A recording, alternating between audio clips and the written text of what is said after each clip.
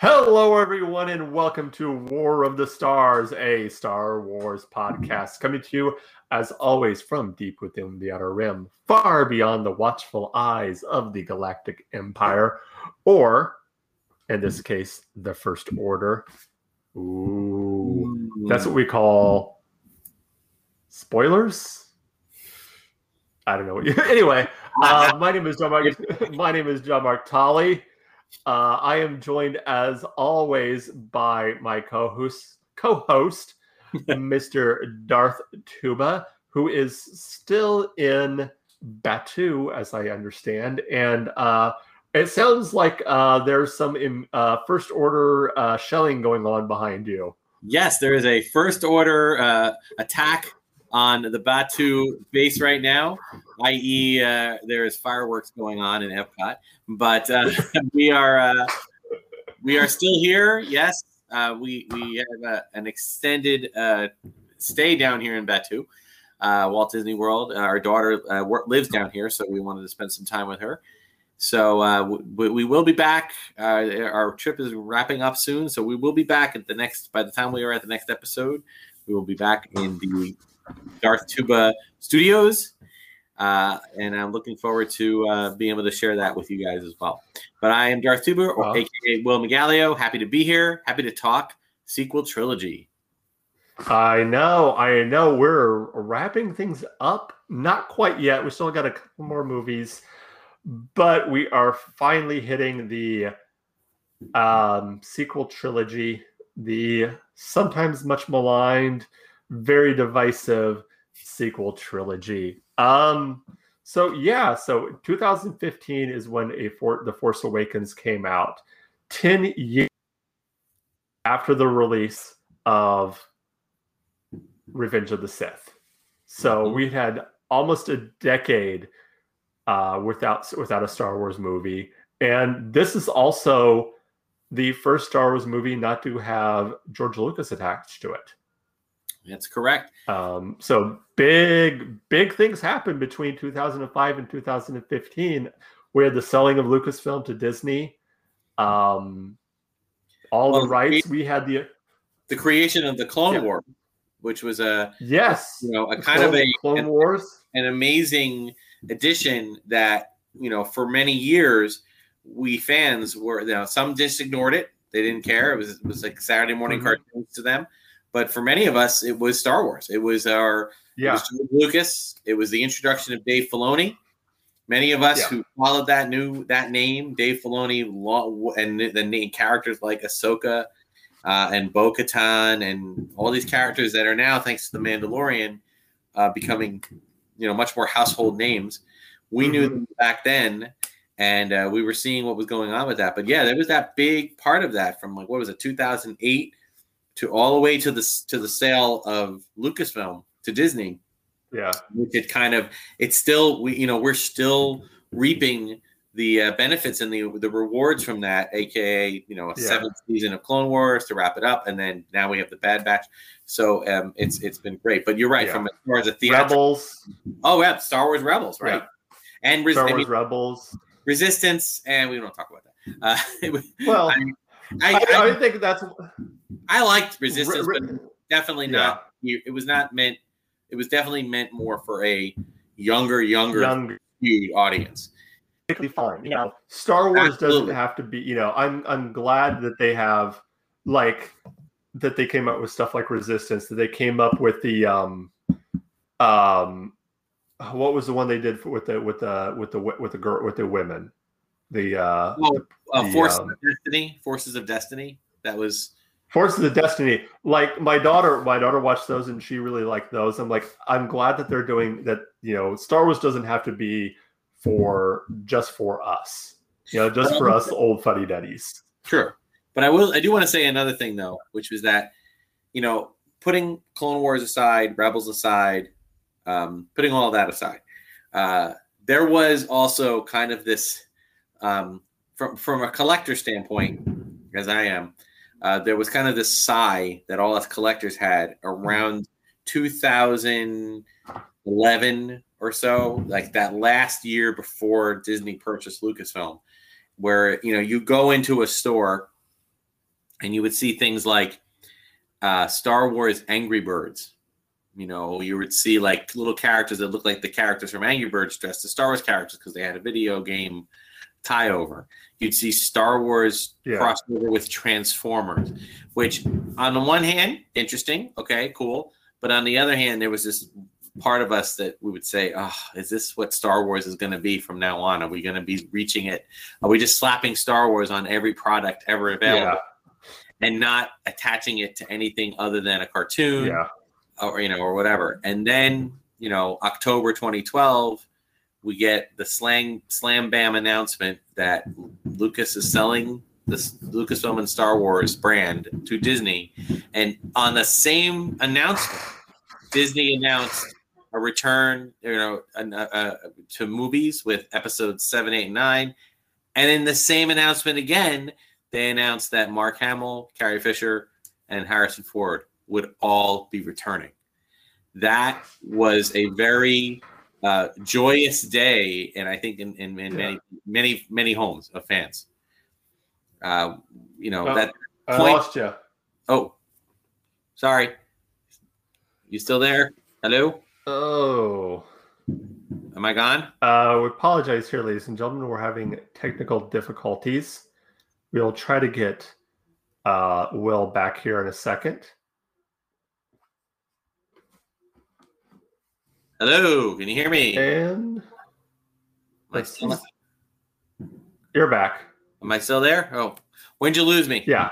You were talking about the announcement that they gotten Mark Hamill, Carrie Fisher, Harrison Ford. Yeah, and back. then and at that moment we were just overjoyed, and with the potential for whatever it could be.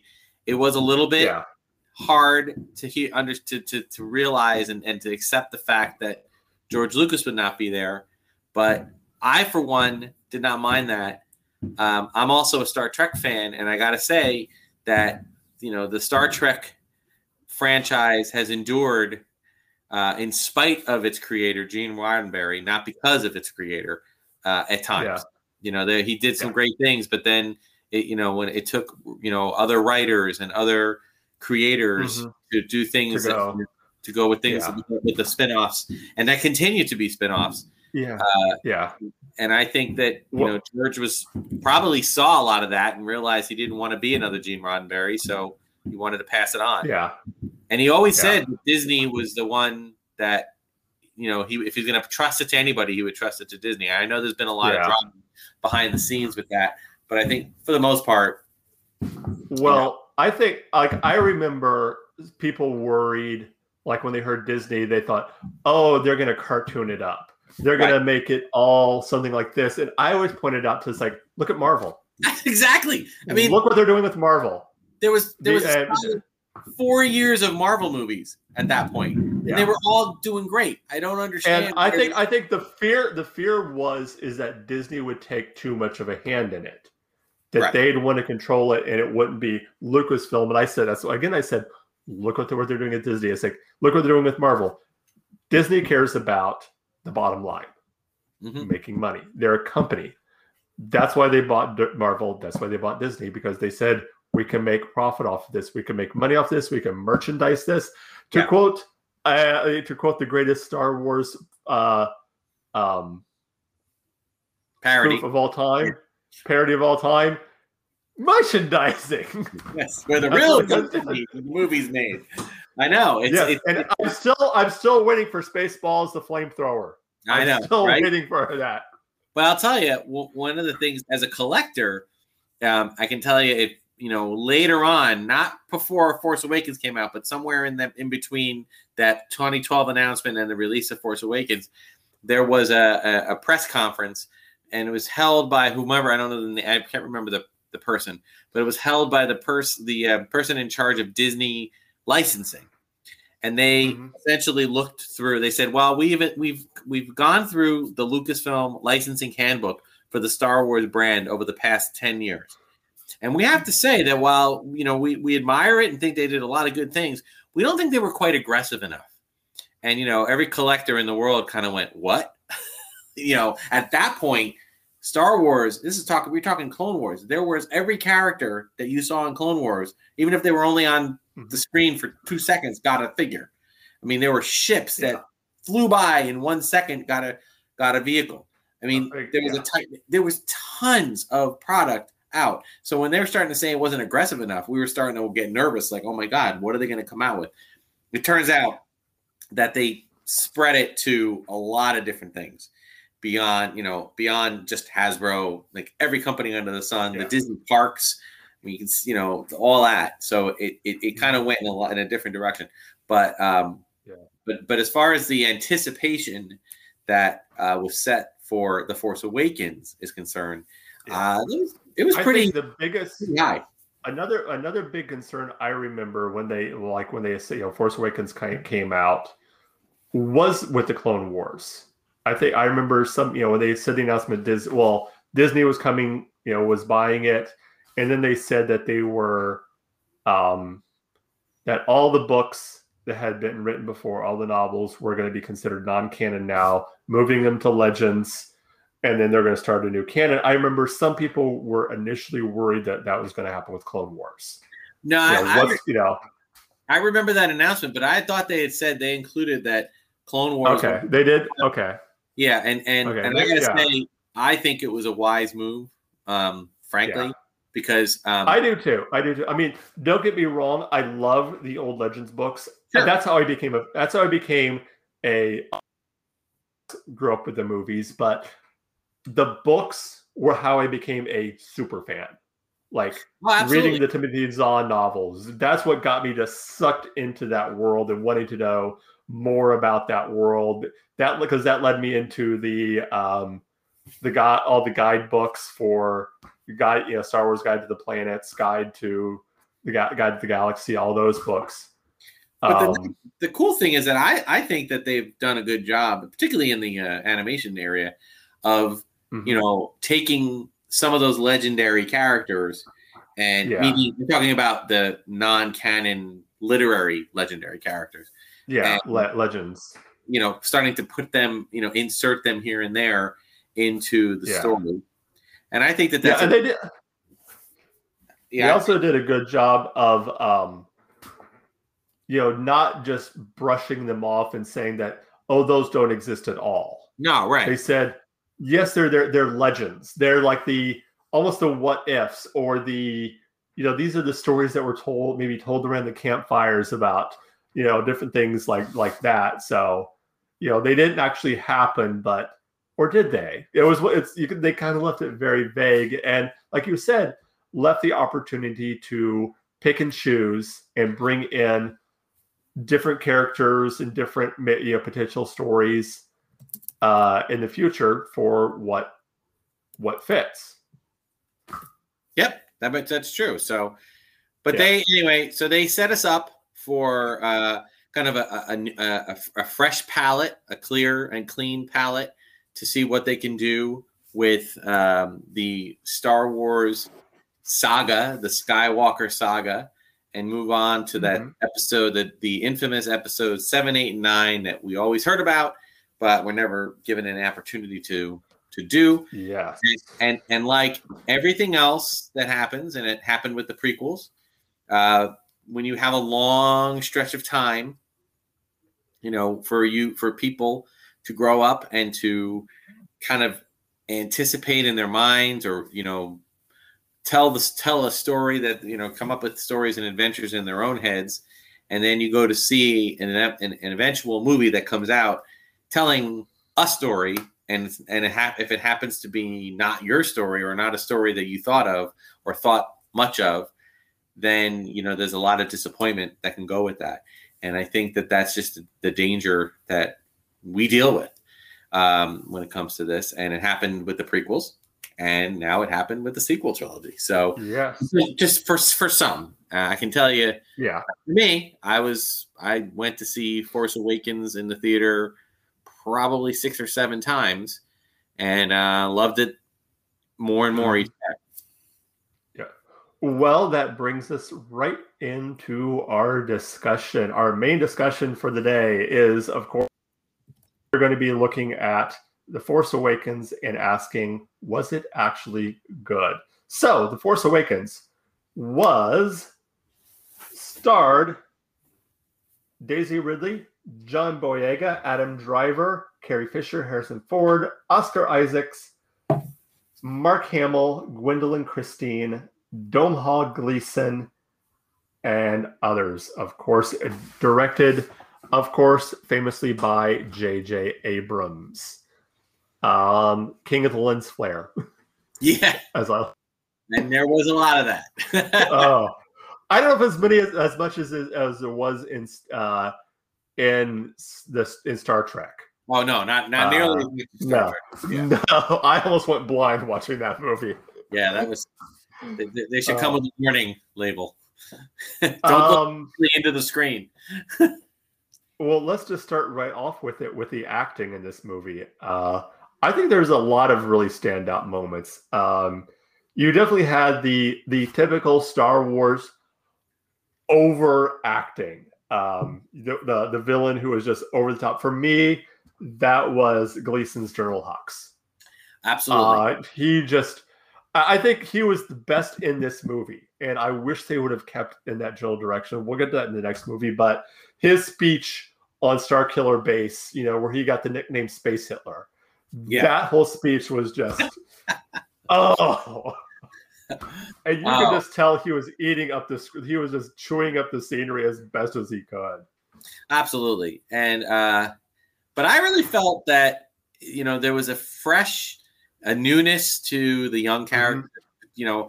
There was a banter right at, like, literally to the moment they were on screen together with John Boyega and Oscar Isaac. Yes.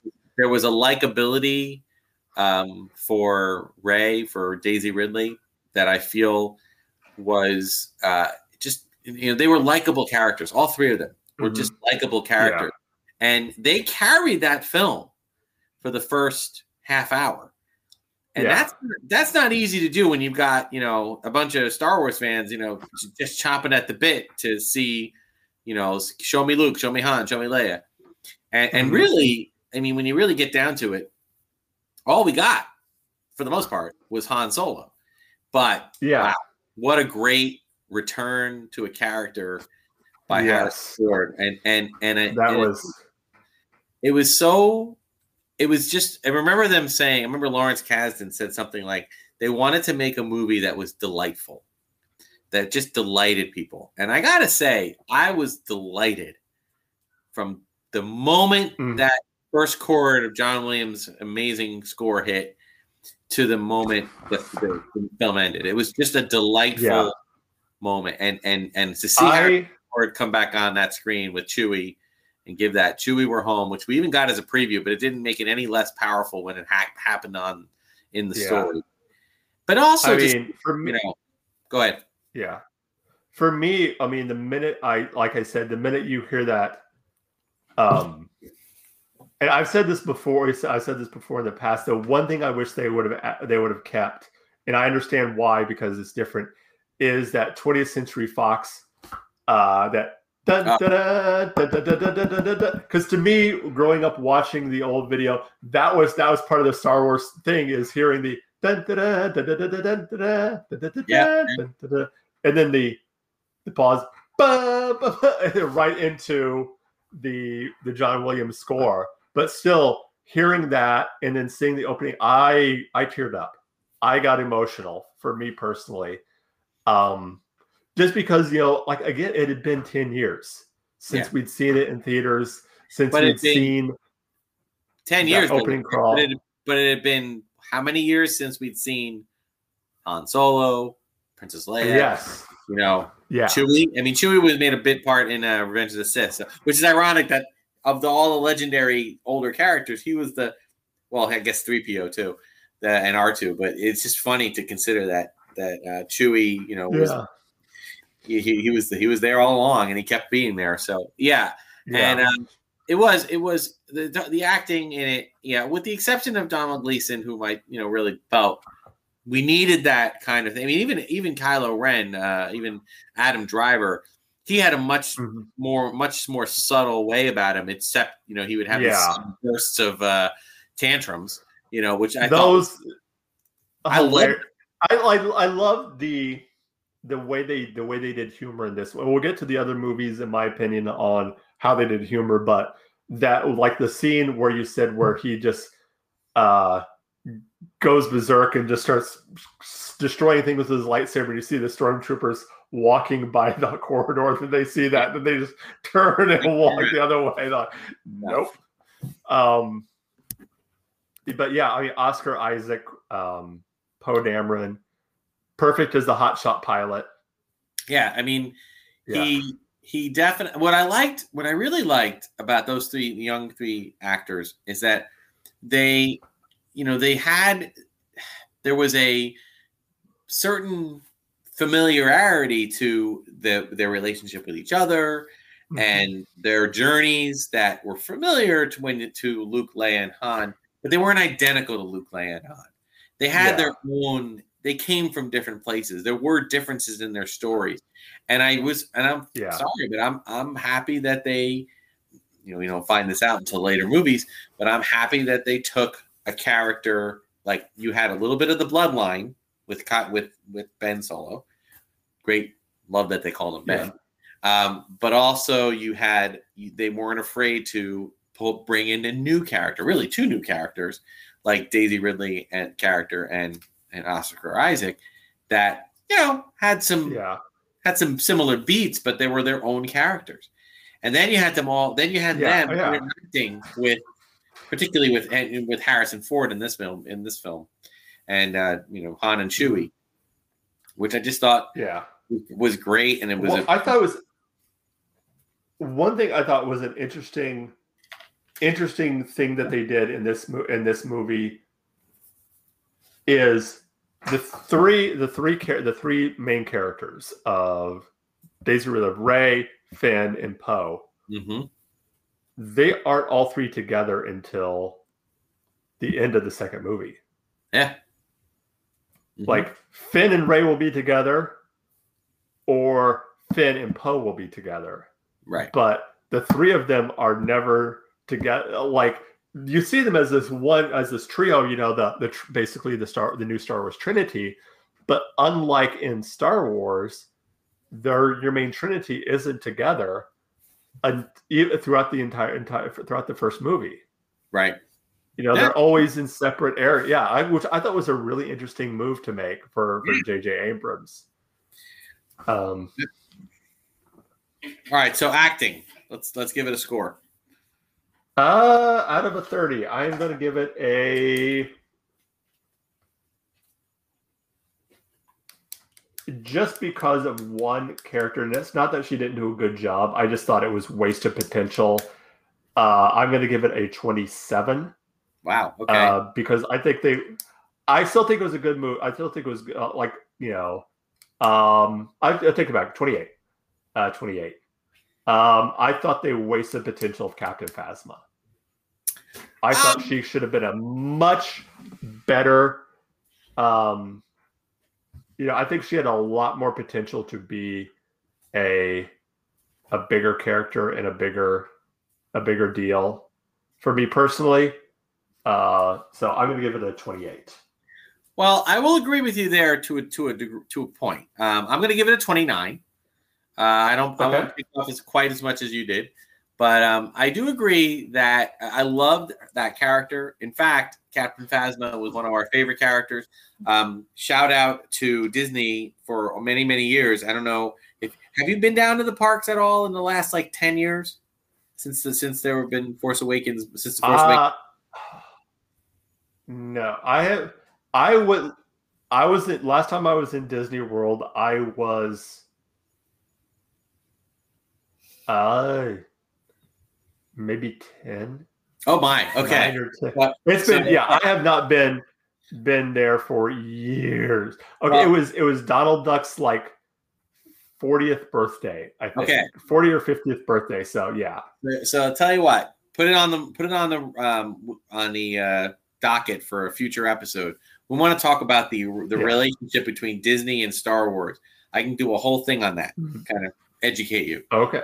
One of the things I'll tell you about today is that for many years, from like 2015, probably until about 2018, 2019, maybe, Mhm. they had this thing in Hollywood studios. This is before Galaxy's Edge was built, called the March of the First Order.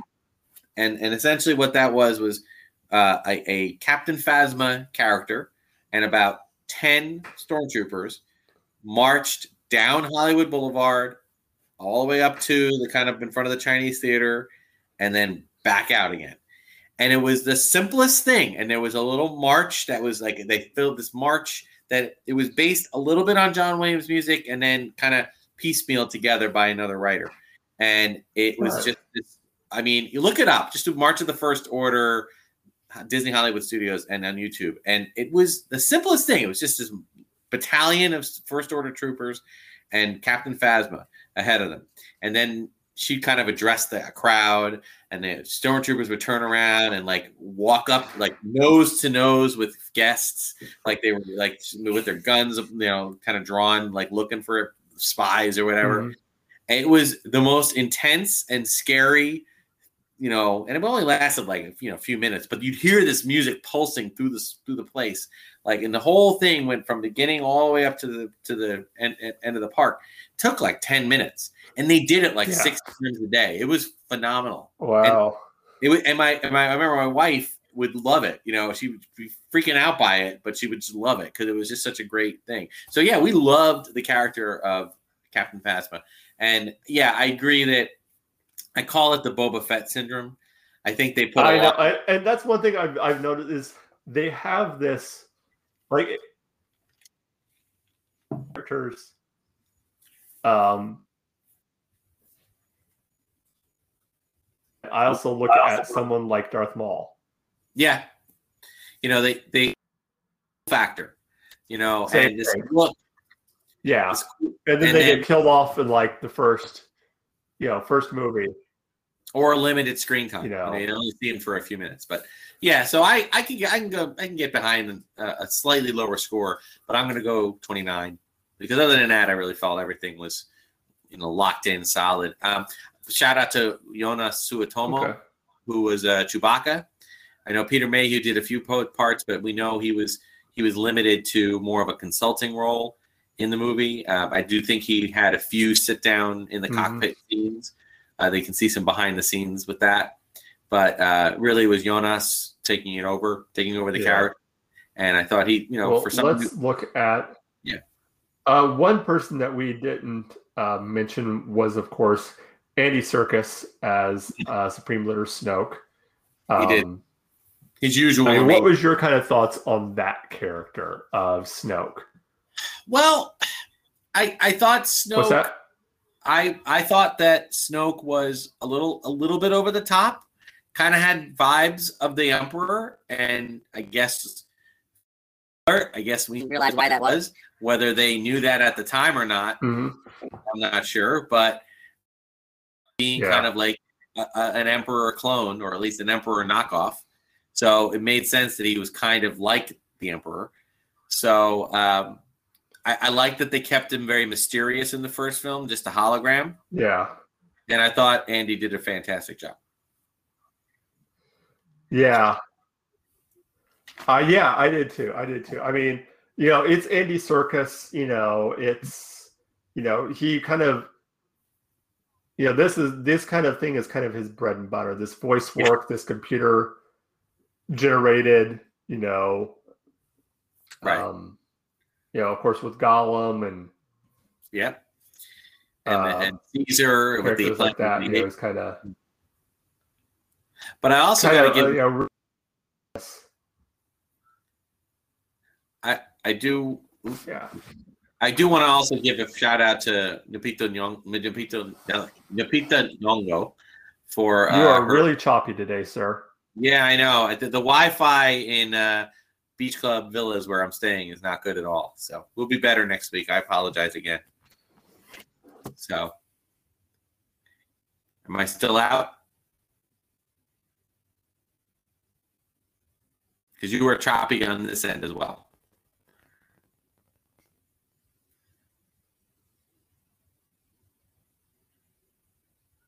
Oh man.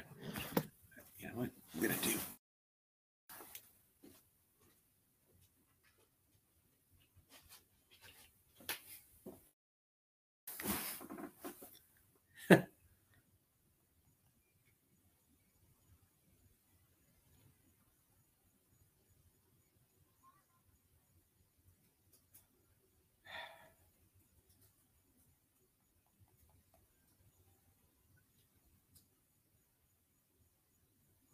Ooh, I just lost.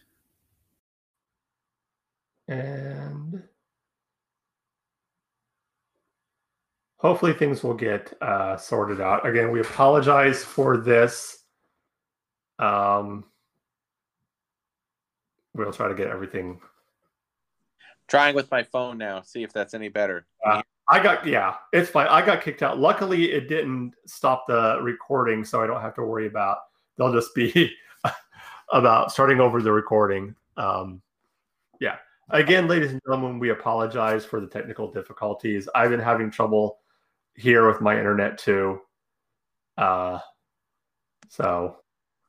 well, let's just roll with the punches then, shall we? I think we were just about to get to the directing. Yes. J.J. Abrams, of course, directing. And of course, this one, obviously there was no heavy influence by George Lucas in this one. Yeah, I know. Sorry, just trying to. I switched to my phone and charge up the phone. Yeah. We had to deal with a new director. I mean, we've been down this road before because we had Gervin Kirchner, Richard Marquand. So, but it had been Lucas's ball game for a very long period of time. So, the thing that I wanted to, to talk about though was, with J.J. Abrams, we had something a little bit different in that he was no stranger to, franchise. Like he had done Mission Impossible, he had done Star Trek. No. So it was, and then there were people that were talking about that liked the Mission Impossible series. There were people that liked the Star Trek series, but of course there were people that didn't. So and I remember that was a big whenever obviously whenever the Star Trek movies came out, there was a lot of people who thought that he had ruined the franchise, that he'd ruined Star Trek. And I even remember before Force Awakens came out, that the joke was calling him Jar Jar Abrams.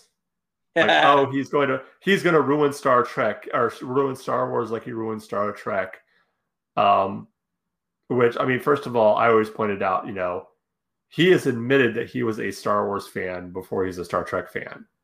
Right. So I felt a little more comfortable with him. And I like the Star Trek movies, right. Personally. Yeah, they were fun. Were they, like you said, were they the, something that, my mind went blank. Anyway, we're not talking about Star Trek. Right. This is not a Star Trek podcast. Yeah. But no, he was he came into the Star Wars world with a good pet. He had some good ideas. He had some successful work under his belt. And I thought, when you're reinvigorating a new a classic franchise, you could do a lot worse than J. Abrams. No. And I think, we're in a time now where, directors are a lot more front and center. You have a lot more, back during that time, you had your big 2 or 3 directors that everybody knew. But for the most part, unless you were really plugged into the movie scene or really plugged into that, you probably really didn't know who the director was. Unless it was like I said, like a Steven Spielberg or a, someone like that. Right. When you think about it, George Lucas, Steven Spielberg, J.J. Abrams. You can you ask the average person on the street to name 5 directors, they're going to say George, Steven Spielberg. They might say J.J. Abrams, but who else? They might say, if you got a Lord of the Rings fan, you might say Peter Jackson. If you have a Peter Jackson, Back to the Future fan, you might say Rob Zemeckis. Yeah. But others could go to a lot of different places, and a lot of names aren't really well known. Right. For Spielberg, there were the director name was a lot less well known. So yeah. All right, so talk about what JJ. I think that he brought. First of all, he brought in his company, Bad Robot, to help with it. Mm-hmm. I think that I was pretty happy with what he did. He did this balance of making it kind of fresh and new, but bringing in some of the... Yeah. I think he took with as far as like a lot of, the beats and how I think he definitely took if it's not broke, don't fix it mentality. Right. Like it's like we have this, let's just keep this going. So yeah, I have no problems with JJ as being the director. That he did I think he did an admirable job. And the only thing I would put on as a criticism would be that he probably take quite as many risks as maybe the director, that maybe Rian Johnson did, and we'll talk about him next. But he didn't take as many. Yeah. He played it safe in some ways, but maybe he played it safe in some of the ways. I felt he played it safe in the ways that it's good to play it safe. And there were certain risks in the story. Like, let's not forget, spoiler alert, the death of Han Solo, which I don't know about you, but I saw that coming. The whole I mean, and if you knew, I think you were just about to say it. If you knew anything about, behind the scenes stuff, then you knew the only reason Harrison Ford came back is because they promised him a on-screen death. Exactly. He wanted to kill off Han Solo and Return of the Jedi, from what I understand. The only thing that to me was a question mark was that were they going to do it in Force Awakens, or were they going to drag it out a little more and do it in? So kind of like that second act dark, beat. But so it was. But as far as the directing was concerned, and the way he worked with the cast, and the way he helped. I mean, I think in many ways, I'm probably going to get slammed, but he did. When it comes to working with actors, I think he did a better job than George did, because George didn't like to work with actors, and he's very much. Yeah. And I think actors admit that, they like to have a little direction given that's more than faster and more intense, and from their director. And I think that JJ did that very successfully. I think he had to walk that line of being a competent director, directing the most looked at and anticipated franchise in a long in ever, really. But at the same time, he had to jump around the stage and the sound, the area, jumping around as a fan, just loving what he's doing and taking selfies, that kind of thing. So the one thing I like that he definitely did, this carried off, I think, with the other movies, that was kind of a departure from what we had just 10 years before with the prequels, is relying much more on physical effects, which I think made the world of Force Awakens to me seem a lot more real than the world of the prequel trilogy, which was very heavily on green screen and computer animation and stuff like that. So I loved that you went back to the physical. To me, physical effects are always better than computer animated. I mean, they both have their place, but I always like that real world look of a physical effect, which I was glad that you kind of did that. I'm gonna challenge that just a little bit, just a bit. Okay. I agree with you that I do like that there was a return to practical effects, but I also feel that the prequel trilogy gets kind of a bum rap when it comes to that, and consequently the sequel trilogy gets a little bit more credit than it deserves for practical effects, in the sense that, you know, the all right, what I'm saying is that I read a book. There's a book out called Sculpting the Galaxy, and it's basically all about the models of Star Wars and the model making that went on. And when you talk to someone like Lauren Peterson, you know, who's one of the model makers, he'll tell you there are more models made for the prequels. I mean, by a huge margin than for the original trilogy. When you're talking about, it's just that where the model was done differently, and you know, models were created in miniature and then scanned and utilized as backdrops, or ships were made as models and then scanned and utilized to, you know, with the and then consequently, all of the stuff that they learned, the tools that they learned with green screen technology and blue screen technology, they were able to incorporate in a much more finely detailed way. And you have no other way. You don't have to look any further than BB-8 for the sequel trilogy. BB-8 had, you know, rather than having, you know, whole sets that, you know, stopped after 6.5 feet because Liam Neeson was too tall. And green screen album. Now they were able to do more with, you know, more subtlety by just green screening the puppeteer. You know what I mean? And the rod and that kind of thing. And I just feel like, you know, those things, there's just a little bit, even I think Lucasfilm kind of on that in their advertising, like, we return to the good old days of practical effects. It's like, come on, get out of here. There's like a ton of digital effects in the sequel trilogy. And finally, and then you what they were doing, and you know, moving on after that with Rogue One, they literally, you know, brought a cap, literally ran off target.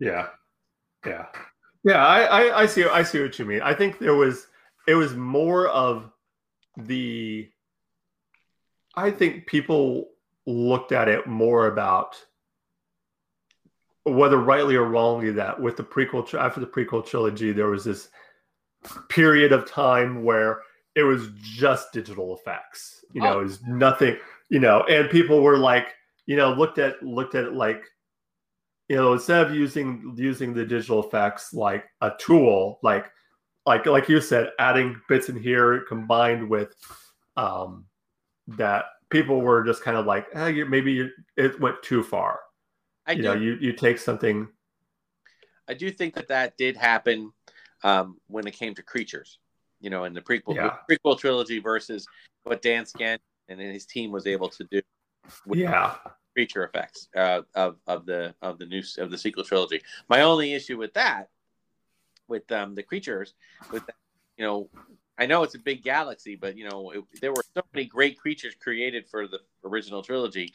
Hardly any of them reappeared in the trilogy. It would have been nice to see that, but again, it's, you know, thankfully we get that, and things like the Mandalorian and the Clone Wars, Filoni and Jon Favreau taking care of that end of things. That's fine. But well, what do you give the directing? Out of 30, I give it a right. It is out of 30. I just always have to. I will give it a 28. 28? Yeah. Okay. Really solid. I agree. A 20. Yeah. A lot of pressure on him, and I thought he pulled off a really good job. Yeah. So now we come to the dialogue. Obviously, I think this one, the dialogue, because you know, obviously you don't have, you know, someone like George, which we love. Always, you know, well known not being good with writing dialogue. I do notice a big difference in the dialogue, that George is not there. Oh yeah, I agree. Yeah. To me, the dialogue seemed a lot more natural flowing. Like you said, the banter, you know, between the characters was really good. Especially the banter between Finn and Poe. I like their back and forth. Like as standout scenes, Poe's interrogation, first interrogation, when you first see Kylo Ren and he makes the joke of, am I supposed to talk? Are you supposed to talk? How does this work here? I don't know how this. It came this close to breaking the fourth wall, like. Yeah. I think you needed to do that, and I gotta say, the dialogue kind of weird because one of them is just growling, but it was so great to see that and hear the dialogue between Han and Chewie again, and to just kind of have that. Mm-hmm. Yes. Where they're going back and forth. Oh, really? You're cold? like stuff like that. Yeah. Just fun. So yeah, I had no wish whatsoever. Again, Hux having you chewing up the scenery a little bit, having a little more of that tradition. That was, I'm the villain. I loved. Oh, yeah. I love that. That was awesome. You need it. It's Star Wars. You can't. Yes. Yeah, you can't not have that. You can't not have the ham. You gotta have full ham and cheese. Right. And Snoke a little bit. Again, reminiscent of the Emperor. Not quite sure. If at that. But I mean, that's part of you need that distinctive. That's always been one of the key things about Star Wars is there's always especially with the movies, there's always been that distinctive good and bad, good and evil. Yes. And it's always been very distinctive of who the good guys were, who the bad guys were. Now, once you get into with the fandom, and you can play around a little bit with the gray, the gray areas, and ask different questions. But for the most part, it was always simple to know, okay, these are the good guys, these are the bad guys. Absolutely. And I thought that they did a good, they did a pretty good job of establishing that right away of Resistance were the good guys, First Order were the bad guys. Excuse me. Choking on my water. Yeah. That's okay. And I think that, and bringing back things like, Anthony Daniels with the his part in the movie was definitely more relegated to cameo, but still, added a little bit of story to it, added a little bit of dialogue to it. So I really loved it. I would give giving it is it 30? That's 20 out of 20. 20. I'll go 20. Give it a full score. Yeah, I agree. Now we come to the story of The Force Awakens. This is the one where I think people might have some issues. I think the biggest criticism that I would give for it is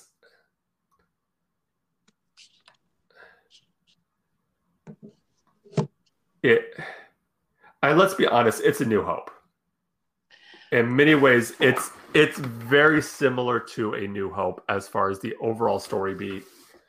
I mean, even the point of them having to destroy a giant planet killer. Well, okay. I'm going to say that my feeling on it was that the derivative nature fell to me in 3 places. Mm-hmm. Being on Jakku, which was stand-in for going into the Maz Kanata's castle, which is going to Cantina, and Starkiller Base, which was the Now, having said that, though, I felt that there was a lot going on in the story, in the beats, in the character. In the fact that you had to, as I mentioned earlier, you had to introduce these 3 new characters, make them likable, make you root for them. Yeah. And then reintroduce some of our original characters, utilize one of them as the MacGuffin of the story, which had nothing to do with, which was no similarity whatsoever to New Hope, the search for Luke Skywalker. Yeah. On top of that, you have a defecting stormtrooper. Yeah. So you deal with it. Put all the stories in there. Yeah. You deal with this interaction between these legendary characters like Han and Chewie, and how they relate. You make the villain related to Han, and therefore creating this similar vibe of fathers and sons, but in a different way, kind of turned on its ear. And you do all this. I mean, you have, you replace the rebellion with the resistance, but yet it's still, there are moments like that. I think that I don't think the whole film was derivative. The story was derivative. I think that there were what I would call poetic rhymes that you have. Yeah, which, I mean, Lucas has talked about in the past about. Right. And he did it himself between Star Wars and Jedi. So yeah. I'm not being an apologist here. I don't believe. Maybe I am. But to me, that's just how I grabbed it. Yeah. Plus, yes, you had the Tatooine feel with Jakku, but it was also a ship graveyard, which was not really what you saw on Tatooine, or at least not something that you explored very much. So they're different. So you almost create an environment in a concrete steel jungle that is the inside of a Star Destroyer that Rey is very familiar with. So I always felt very much that the story was a bit of a huge world build. It gave us dozens of new characters, new creatures, new beasts of burden, and we had some ships that were the newer designs of old ships. So newer TIE fighter, but there were new things brought in too. So I don't know. Yeah. I think the one thing I wish they would have done more, and I understand, you have limited time, but even, a few sentences to kind of describe what the situation in the New Republic was. They just kind of give it a few mentions, and then you see the destruction of the Hansen system. But even just like a few lines of dialogue of explaining, the Senate, the Senate's not going to give us, the New Republic Senate's not going to give us funds, right, or whatever, to kind of get like, oh, okay, there's this thing over here, because they didn't really explain, like, okay, are these resistance people part of the New Republic? Are they against the New? Is the New Republic against them? What is that whole relation? Which I know if you read the books, you get more of that information. But most people aren't going to read a lot of the people aren't going to read the books. They're just going to see the movie. So, and they even had some deleted scenes that shot. They shot. They had given the girl that you see, getting vaporized on Hosnian Prime. He had another scene with Leia early on. So, why they decided to cut those out? I guess that I'm thinking that they felt that it was the kind of thing where it was slowing down the story more than helping the story. I don't know how true that would be, just to have a couple of sentences, one small scene. I don't know. But you're right. I agree with you wholeheartedly that it would have been nice to explain a little bit more that was going on. I also would have liked to know a little more about why there are derelict, wrecks of Star Destroyers on Jakku. I know the battle, and there was a book. Maybe they wanted it to be a supplemental story, but for me, a sentence or two explaining why there would have been nice. So I'll give you that. Absolutely. Well, what would you give the story for The Force Awakens? Out of 20? Out of a 20. I give it an 18. Okay, I'm going to give it a 17, a little bit lower than you. Okay. Not by much, but I think this one definitely had. I wouldn't say it was the weaker story of the bunch, but it definitely had its issues compared to, let's say, the last two that we saw as far as the story. Yeah, there was a lot. It was a tall order having to tell. You got to remember it was 40 years between when it came to those characters, and I know a lot of people complain like, well, we would have loved to have seen the story of how Ben Solo became Kylo Ren. I'm like, okay, I get that. I understand that you'd like to see that story, but for one thing, in order to tell that story, you would have had to make this decision to make these movies basically 10 years ago, like when we made the prequels. That would be around the time that the age of the actors for, Mark, Carey, and Harrison would have been appropriate for that. So, that ship sailed. It's not happening. So, again, let's not talk about the Star Wars we couldn't have or didn't have. Let's talk about what we did have. And, they had a lot to kind of catch us up on. Definitely. Good job with it. I just think that they probably could have, I don't think anybody would have objected to a slightly longer movie. That's the part I laugh at, in that, not just with Star Wars, but with any franchise or any movie, that, if Peter Jackson can put out a 3-hour movie, or James Cameron in Titanic put out a 3-hour movie, why are people, and it seems like everybody's kind of stuck on a 2-hour and 20-minute movie, So I would imagine that that's a pretty big window of, that's like 40 minutes of movie between, that epic 3-hour, maybe too long, and the typical Star Wars 2-hour and 20 minutes. There's a 40-minute window in it. What make the movie 2 hours and 40 minutes, 2 hours and 45 minutes. There's plenty of time there for you to tie up all the loose ends. So, yeah. All right, what do we got? Well, our final tally is, Will, you scored it a 95. I scored it a 93 for a total score of 188 for Star Wars: The Force Awakens, which puts it right pretty smack dab in the middle of our of most of the scores that we've had so far. Okay. It's pretty much right there, right smack dab in the middle. So and not the best score, but not the worst score, to be certain. I do want to always do a caveat that Let's start. Yep. Go ahead. Oh yeah, just what's that? My little caveat about music, because that's what I do. Obviously John Williams was back for this. Very exciting to have that. Created some wonderful, specifically Rey's theme, which has gone on to become kind of like the defining theme of the trilogy, along with the March of the Resistance, which was a great theme. Kylo Ren's theme. So, he continue to do that and keep building on the themes of now up to this point a 7-movie saga. So, kudos. Love the score. Listen to it quite frequently, actually.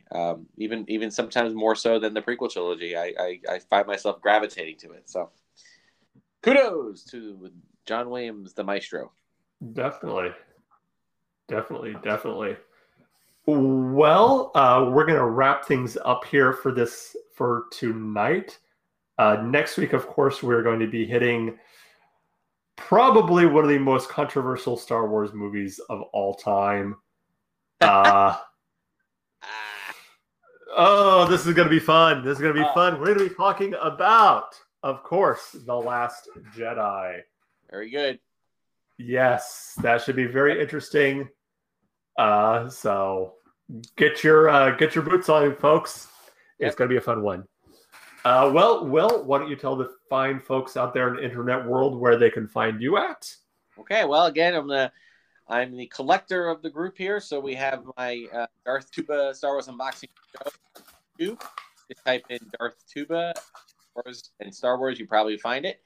And check me out on Instagram and Twitter at Darth Tuba, and the Darth Tuba Star Wars Unboxing page on Facebook.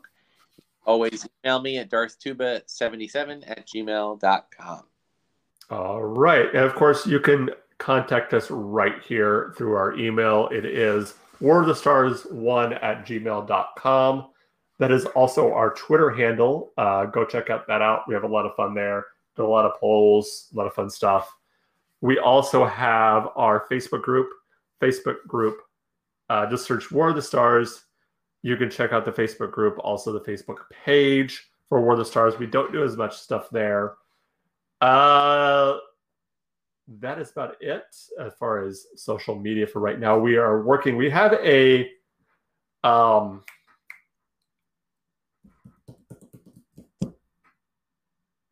Instagram page, but I haven't done a lot with that recently. I'll have to get that back up and running. But as soon as I do, I will get out the links and all other social media to our Instagram page.